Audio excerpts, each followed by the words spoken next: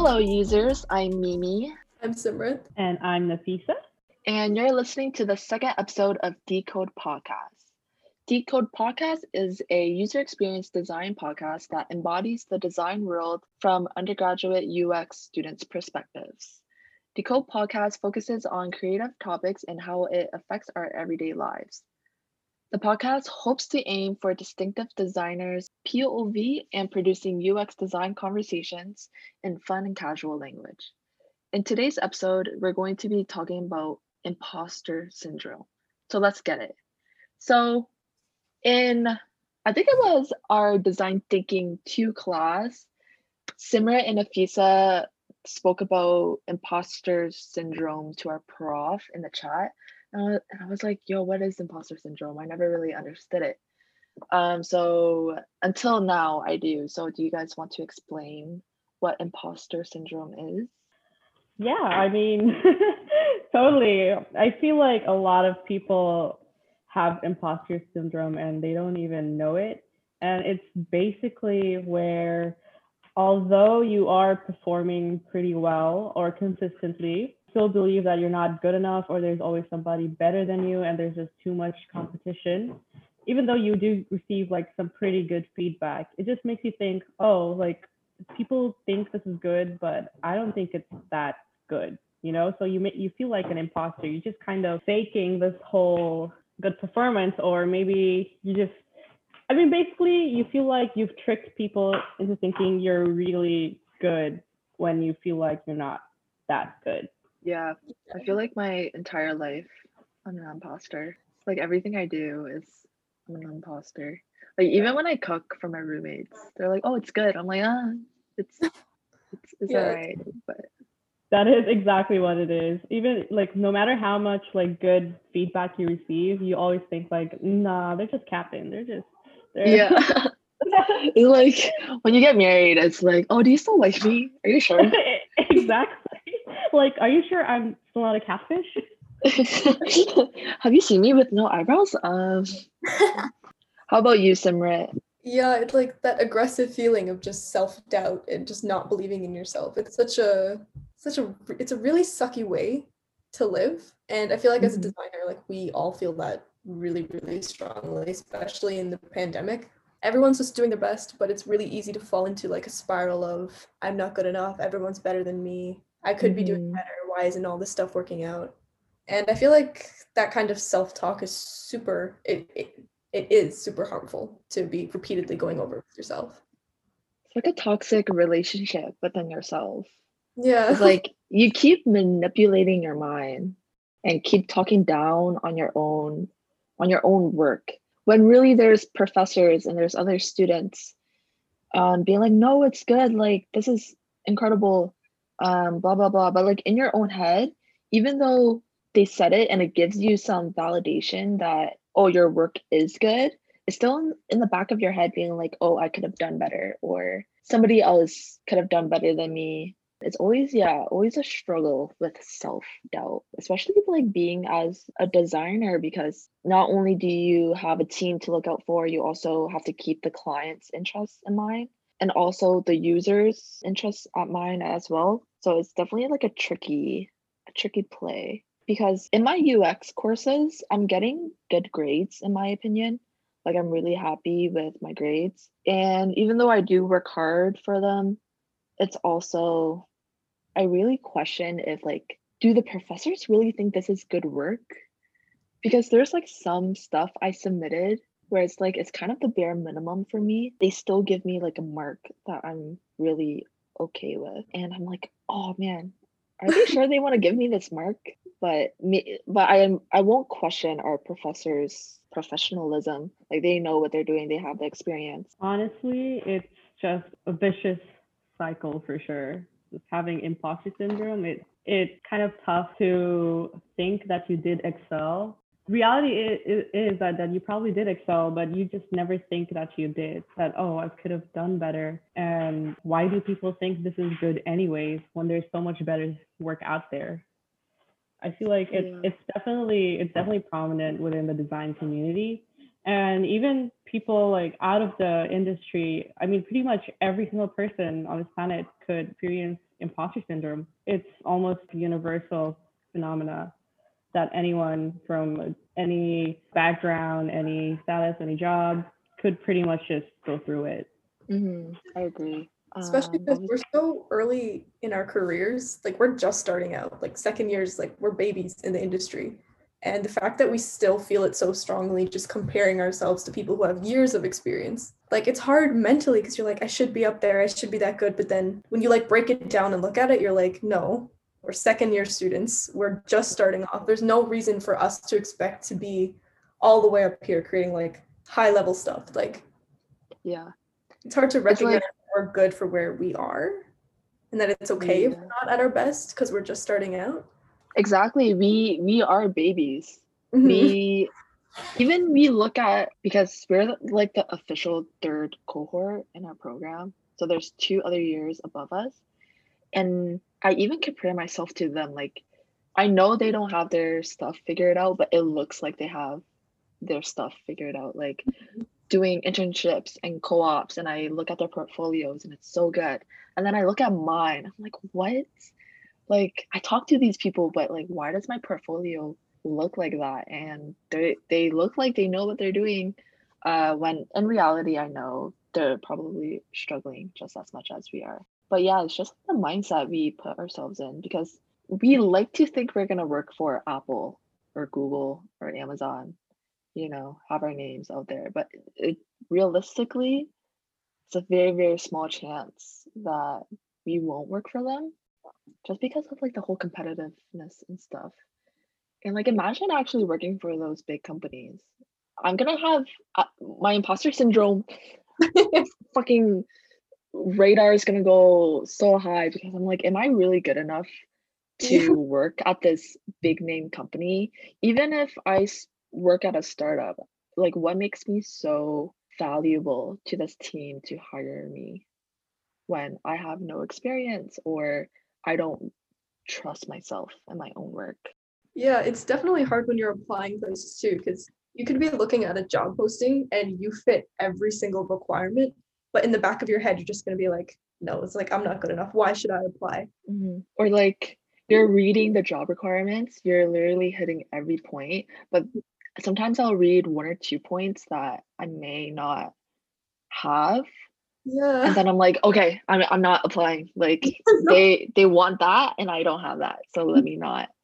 Oh my gosh, let me just tell you, I think the peak of my imposter syndrome was definitely first year in university, but another time where it was just elevated was, like I said, when I had that internship, the UX related internship for a month at the company I worked for. Felt like I had a good reason for having imposter syndrome, because first of all, I did not have the foundations of UX. And I guess back then, not a lot of people were aware what the job description or the title of the UX designer is. So it wasn't really specified. However, once I got in there, I just realized, oh, this was a bit different than what I was expecting. And it was a pretty big company. It was actually the Asus laptop marketing and design department for Middle East. And Damn. And automatically, like, once I got in there, I was like, oh gosh, did I really deserve this spot?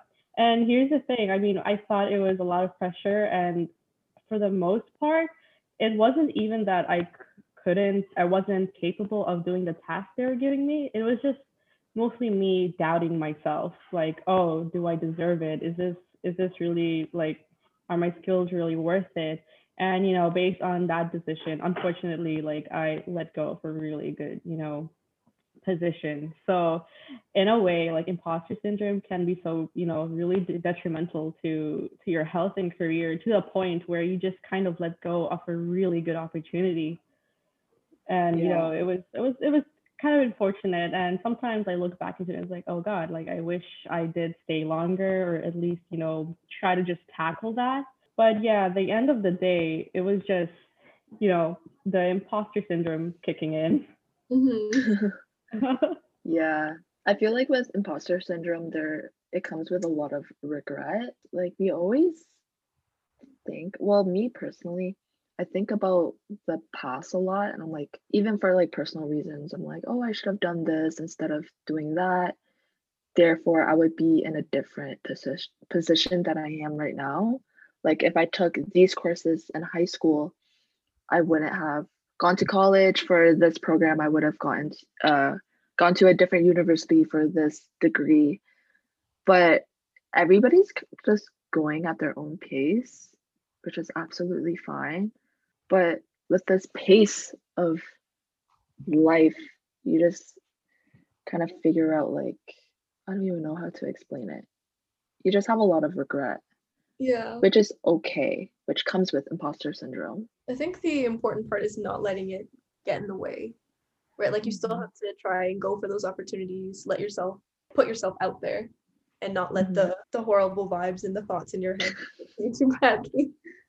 And honestly, that is probably the hardest part of the whole process. You know, like even for people who think that they are not performing well or they're not out there, imposter syndrome just really limits people's opportunities and their capabilities, which is really unfortunate. And if there was just that, that little, I wish there was like a magic elixir or potion that could just make that disappear, like just washes all the negative vibes out and puts the positive vibes back in. Like, wow, that would be great. That would be great, honestly. No thoughts, just vibes. No thoughts, just vibes. A fun fact for our listeners, our second podcast name was going to be Design Vibes Podcast. And then we made our class vote, and then they chose Deco Podcast. So shout out to our class. Yeah, I was gonna say something, but yeah, man, imposter syndrome. And we are good enough. You matter. And like whatever thing you do, it matters. It's just like this internal battle that you have with yourself. It's a crazy, crazy thing. Yeah, and it sucks, but talking about it, I feel like helps normalize it and makes you feel a lot better about it. Like when we brought it up in our design thinking class and the way like our prof was talking about it, I was like, damn, I didn't realize that it was on like that scale of that many people feeling that. Like it just makes you feel more part of a community, which makes it easier. Like there's comfort in it. Oh my god. Do you ever have brain farts? Because I've been having it a lot lately. Oh my god. It's like I'm about to say something, but I'm like, ugh. That's totally understandable. But yeah, I do get like that whole community feeling. Like we're just a part of a community of imposters. I'm just kidding. That's jokes, but this whole world is just one big imposter game. Yeah, we're just all imposters. I mean, and so what? It's just a big so game. What am I imposter? Which is funny. Like I guess like one way I've been trying to combat it, or at least prevent the effects of it, is replacing with con man syndrome or confidence trick syndrome, which guys, to my listeners, I probably wouldn't recommend this as the only way. I mean, for everyone, different things work for different people, but this is one method that I've tried incorporating, which kind of works pretty well, I would say, because I'm just like a really big fan of comedy and humor, and so I just started incorporating like, okay, so this con man syndrome, I'm just gonna use it, and it's basically where I just think, so what? Yeah, I'm an imposter. What you gonna do about it? People think I'm good. People like my work. Maybe people like my mediocre skills, and what about it? Yeah, what about it? What about it? I excel in that. Like I'm the best con man out there. I'm gonna trick all these people into thinking I'm so awesome, confident, best, and I'm creating the best work out there. No one can be a con man like I am. Yeah, literally. Like if you're trying to out comment me, like good luck. Right. So basically just tricking my brain once again, reverse psychology, and it kind of works for me. So like maybe you guys could try it out and tell me how it works for you. Hopefully I do not take responsibility for the content. You haven't patented the comment. Yeah, nope. It's just an advice or recommendation. Yeah. Don't act on it if you think it's gonna mess you up. Do not at Nafisa, please. Do you have any other mechanisms to combat said syndrome? For me, whenever I'm like in the imposter system vibes, I'm just not feeling good about myself, I just do the work. Like I'll start like grinding on my portfolio, building new case studies. I don't know if you guys know, but there's a social media called Dribble where a lot of designers post their work and stuff. And I'll just like start like creating a whole bunch of illustrations, mock-ups, and wireframes and post them on there. It's like to myself, I'm like, I need to prove to myself that I'm a quality designer. Yeah. And it helps because it gets me to work on my skills and I'll start using new programs, which is nice. But I also will just go into like a 2-day grind of where I was staying up until like 4 a.m. creating this stuff because I'm just like, we need to feel like we have value right now, which is, it's not healthiest in the long run because you can't just keep staying up to 4 a.m. to prove to yourself. It's more of a, you have to get into the mindset that you are enough and you have value to offer. You do have something to say to the design community and just the world in general, which I feel like is one of the hardest parts to get to as a designer or really anyone feeling imposter syndrome. Honestly, that sudden burst of productivity I get like at 5 a.m. in the morning and that like I know I'd have to act on it right then because, you know, if I don't, then it's gone forever. So pretty much. But I think one thing that might help is that we do have to remind ourselves that people don't see our process. They don't see the process of our work. It's just us that we know every tidbit and details of it, that we think that we're allowed to criticize ourselves to the, you know, how people say that we are our own worst critic, which is because, you know, we know every single thing we're doing down to the detail. And I'd say like that's one reason why people can build huge imposter syndrome for themselves.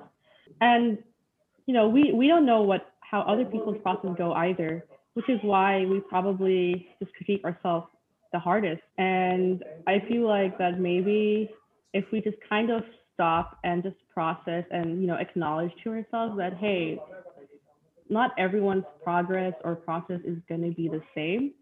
It's just the outcome that matters and how people see or perceive your outcome, even if you don't think it's the best work out there. There's always going to be somebody that thinks it's much better than what they can do. So I feel like focusing on something like that kind of helps. It gives like a sense of, I guess, a bit of stability, just reminding ourselves that not everyone's progress is the same. And there's always somebody out there that thinks you did an awesome, great job, you know, like my mom is my biggest fan. Yeah. even if I create something so mundane or so like it's so tiny or it's not even anything that's up to par, but my mom will go like, oh my gosh, this is amazing, this is perfect, this is immaculate, I'm gonna show it off to all my friends right now. Oh. And she just, you know, she just kind of like, she just puts it out there and I'm like, oh gosh, Mom, you're embarrassing me, but it's also really cute, you know. Yeah, having your mom's validation, it's great. It's just the best.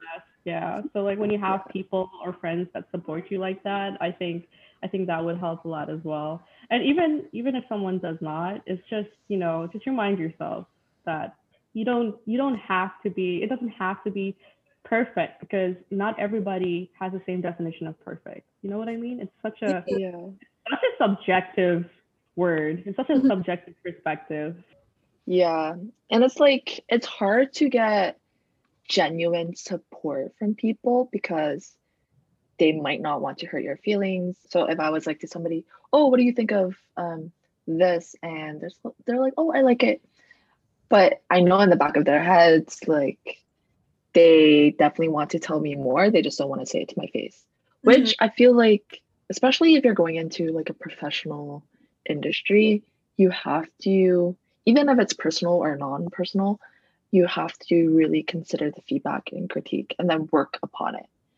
So it's hard for that genuine support. So that's why everything that I give critique on or feedback on, if it's personal or non-personal, I always try my best to, if I have feedback, then speak upon it. Because obviously, if they're my friends or family, I'm gonna give them genuine support and I want them to succeed as much as they can. Therefore, I want to help them build upon that. And like for people who just don't want to hurt other people's feelings and give good feedback, feedback is really important. It just depends on the person how they're going to take in that feedback. You know what I mean? I feel like it's hard sometimes to get feedback. It depends on like who you ask, right? Because some people will just be like, oh, it's nice, it's so good, like you did amazing, don't even worry about it. And like it's nice to hear that, but you also in the back of your head, you're like, I know there's issues with this and I know you're not telling me everything that there is. So like the feedback from people who actually like take the time to go through and like it's like constructive, right? So it's like, hey, you did good with this, but you also could improve here. Like that is so much more valuable. And I feel like tying back to imposter syndrome, that helps me way more than just the, oh, you did great. Because in the back of my head, I'm like, you're lying. But if you say you did this good and you could also improve in this section, it's like, oh, okay, that makes more sense. That's something I can work on to become better, which also helps me feel more like a designer and that I'm improving, and that sense of my own personal value just increases a little bit. Yeah, exactly. And even gaining feedback for your own feedback too. Like it's so important to work upon your own feedback and critique in order to like improve other people's work and also your own work as well. And also as like designers, you have to just kind of figure out how to not take things personally, because realistically, this is the real world. We're potentially wanting to have jobs in these fields. So, you know, you're gonna have clients and like developers that you're gonna be working with, and they're gonna give you critiques. You're gonna have to implement those right away. And yeah, like what Nafisa said earlier, something about like our creative process. That's one thing that always scared me about going into a job is like, what is their process? Or do I have my own individual process of like tackling a design problem?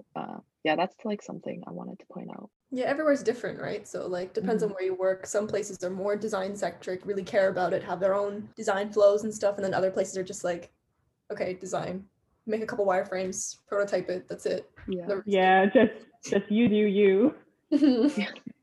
You do you, do not come to me with anything else. Just do it. Just like they probably don't care how you do it, they just want it done, you know. Yeah.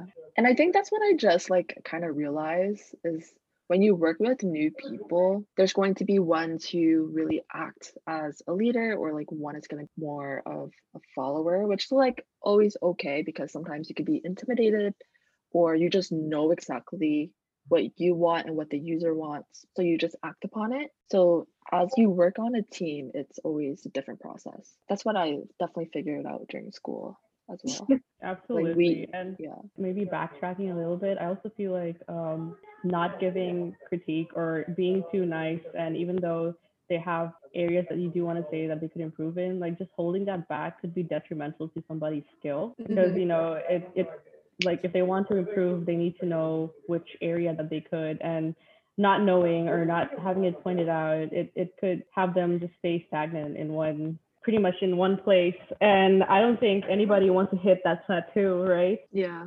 So it's definitely important to give your friends, family, peers, colleagues feedback and critique whenever you can.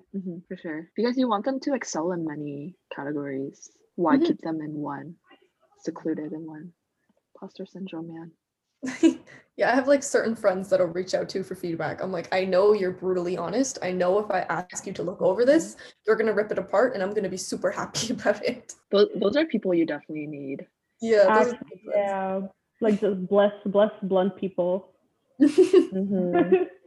Or like sometimes I'll be like to my friends, I'm like, please be honest, please, just like rip me a new one. Like I want you to. Yeah, I need it. Honestly, we could probably incorporate a roast session for our design process.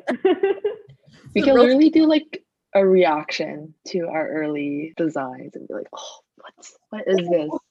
Oh my God, I would cringe. Like, I will actually cringe if I look back into my old like projects. Yo, my old portfolio, I've redone my portfolio in the last year at least 7 times, a big new update, and I've moved the platform 3 different times because I'm God. never happy with it. And every time I look at my old work, I'm like, that's disgusting. I can't believe I ever did that. Sim, what were you thinking? It's just, Yeah, man. Same. Portfolios. Oh, Portfolios are just, gosh, it's a pain in the tush. Yeah. For sure. It's like same. I've redone mine so many times, and it's also a chore just to like update it because there's so many things that you do, and when once you upload it, you still think like, okay, why did I put that up? I'm taking it down right now. I'm taking it yeah. Why did I upload this garbage, this hot piece of trash up on my website for everybody to see? It's all in the open for the public. Why is that there? Oh my God. Yeah. I've changed my portfolio twice. I don't update it unless it's for a mark, which is only for one class.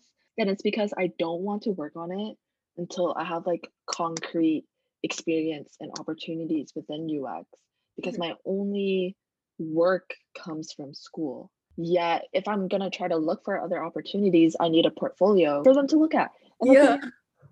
I don't want to pay for a website, even though you have to.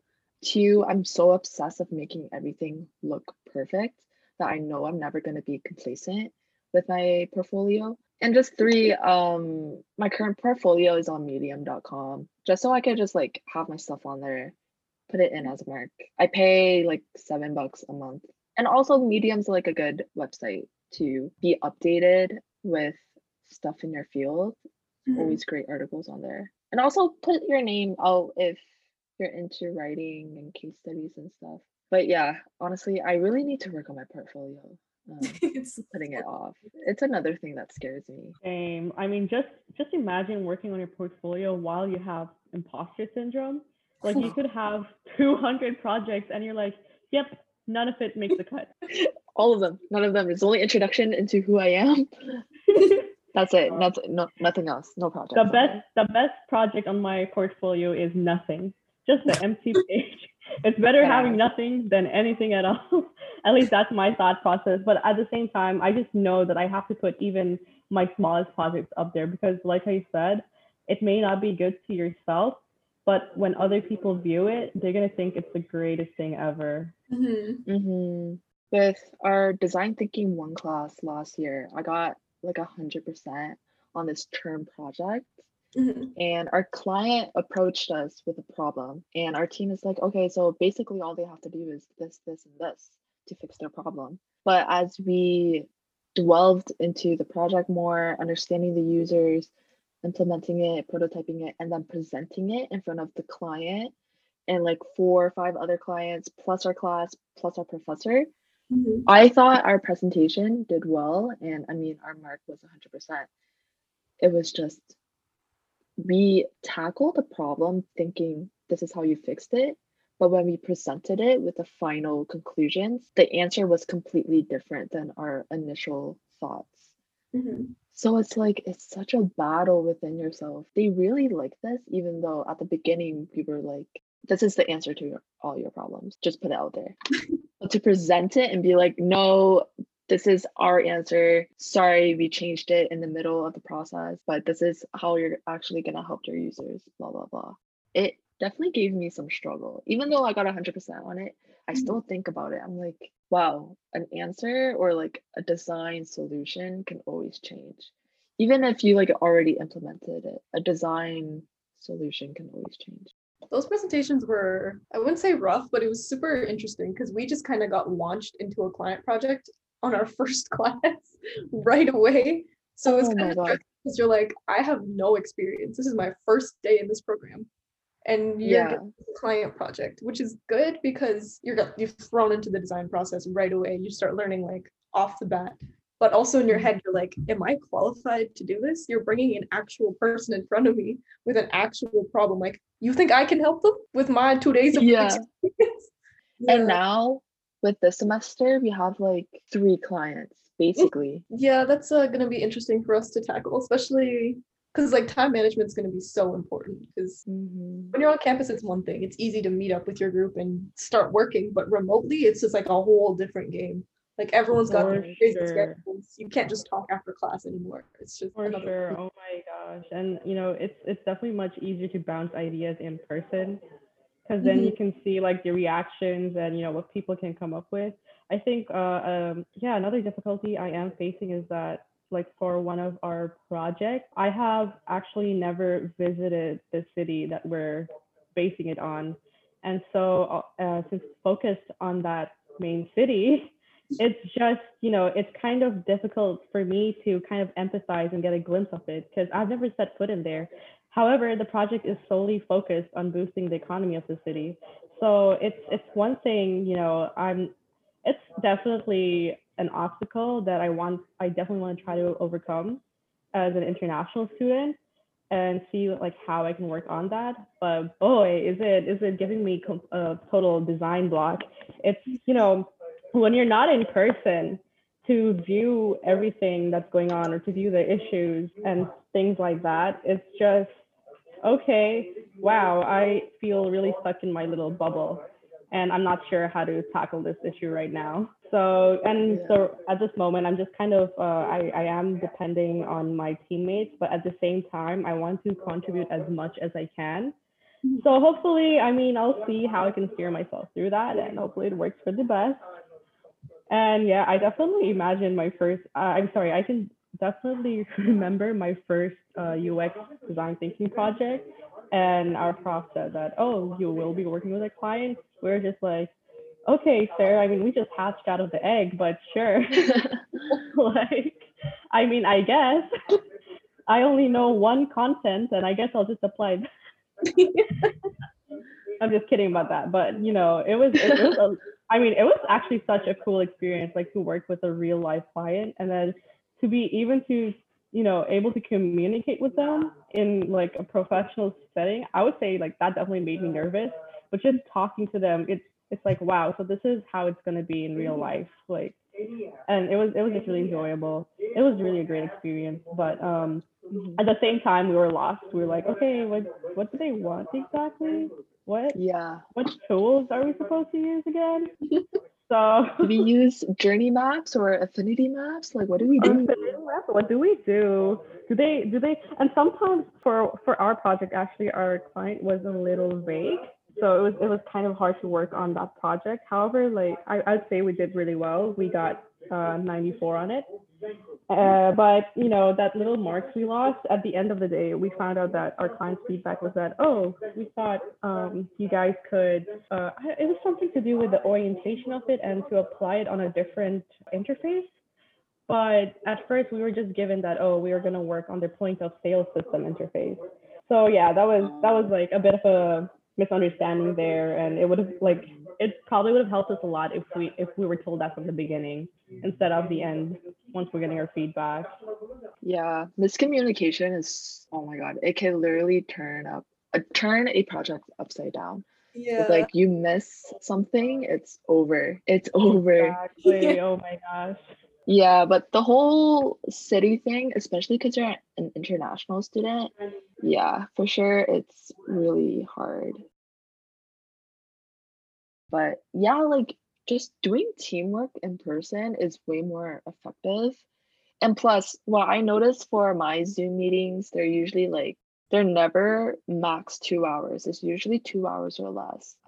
Where in person, you can literally like sit there for 4 hours if you want. You can sit there, do the teamwork, and then after the teamwork is kind of done for that meeting, you can work on other work.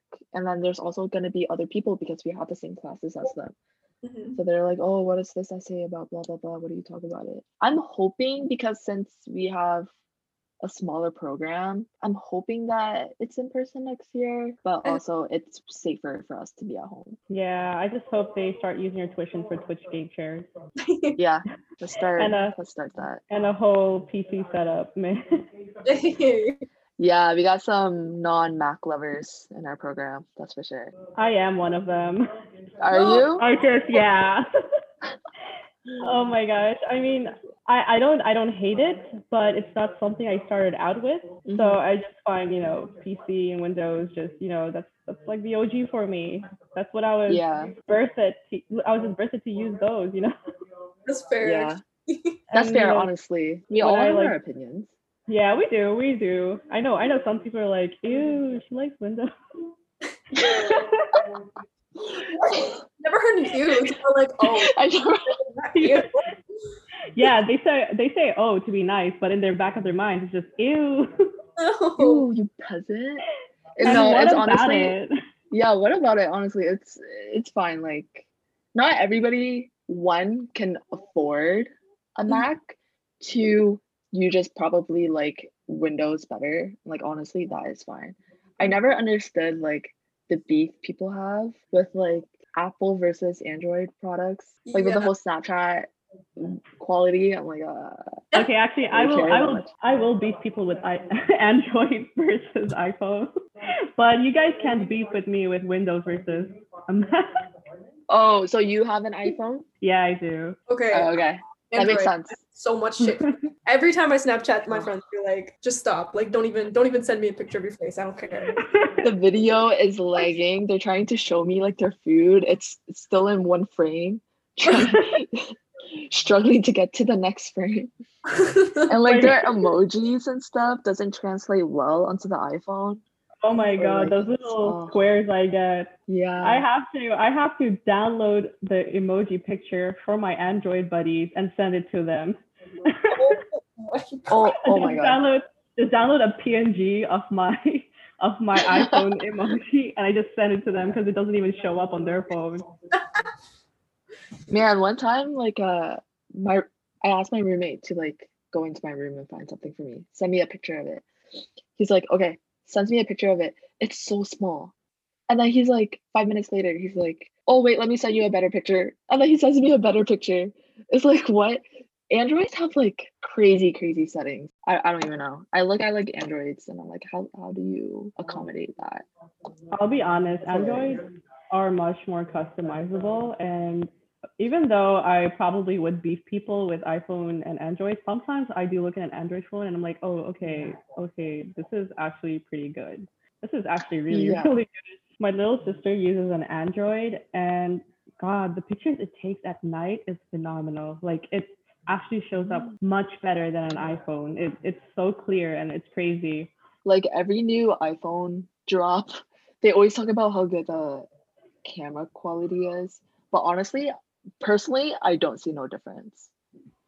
And it's not like I take professional pictures all the time. Like my camera roll is just like screenshots, memes, reaction pictures, and then like 3 photos of myself. Oh my gosh. I never open my camera. That's why everyone loves it so much. It's just so easy to use. It's beautiful. The experience is just, you can't really compare it to Android. I feel like that's why it's so popular, because it's so clean and it's so aesthetic and it's so, the user experience is great. Yeah, it's simple because I used to have a Mac too, not a Mac, I'm sorry. I used to have a Windows laptop when I was younger, and to find pictures was way easier because if you click on one picture in a file, you could press next to go to the next picture. While on a Mac, it just pops up with that one photo. I can't click the next button to go to the next photo, which was like kind of my thing. Definitely some interface work needs to happen. Yeah. I guess if you get used to like a certain interface and then you switch to another one, it's just like, it's going against like your mental models, right? You're just like, what? Yeah, it's like my mindset is always like Windows because I grew up with Windows, but now it's like I've owned a Mac for 8 years, I think. I'm still trying to get used to it sometimes. I just started using Mac like last year because it was kind of a requirement for the course, and it's a little frustrating, but the funny thing is it's only frustrating because it's so simple. I'm used to a more busy interface and navigating through that. So that's something I'm used to, and that's how I can navigate really quick. But with a Mac, it's so simple. I just can't figure out the easiest task. And one thing I did notice between the two interfaces is that most people they prefer like one over the other based on their practical usage of it. So I feel like while like the iPhone aesthetics are really nice, they have a typical demographic for it. For people who don't really want to do do much with it, I guess, besides, Yeah. like visuals and photography and things like that. While with an Android, it's a lot to do with practical usage of it. And, I mean, if I, like, in my honest opinion, I could probably say that an Android is definitely, okay, I might be wrong in this, but I do think it's a little more powerful than an iPhone OS. I hear about that a lot. Like, that's what I think. Like, even though I could say a lot of, I could beef with Android, but at the same time, it's like, there's respect for it. It serves its purpose. Yeah, like the new Samsungs are really nice. Like you can flip it. You can have 2 screens, 2 monitors, basically. It's like the tablet. Shout out to them. Also, I realized we kind of went off topic with the imposter syndrome. That's true. Okay. We did. Oh my gosh. Whoops. Sorry. All right. Any last words before we conclude this episode? Maybe just to the people listening, you're not alone with imposter syndrome. There's a lot of us, especially if you're in the design community. So make sure to be your own cheerleader every once in a while. My last words would be sorry for beefing with iPhone versus Android. Sorry, not sorry. Well, I'm sorry. Like I'm totally biased, and my bad, guys. But yeah, just don't take it too hard. It's just a chill convo. And it's just a product. It's just a product. It's literally a social construct. It literally is. Like, don't think too much into it. Don't think deep into it. Everybody's got their preferences. Yeah, literally. All right. Well, that concludes our second episode of Decode Podcast. We hope you enjoyed this episode, and hopefully we didn't give you a life crisis in thinking you may have imposter syndrome. Decode Podcast has a lot of big things coming up. We're in the process of figuring it out, so be sure to keep tuning in as we post bi-weekly. To keep yourself updated, follow us on Instagram at Decode Podcast with an underscore at the end. And a special thank you to our team, Chantel, Shannon, Hannah, and Vishal. Before we say goodbye for this episode, our next episode, we will have our very first special guest. Really exciting stuff, so be sure to tune in. Until next time, see you soon, users. Bye. Bye.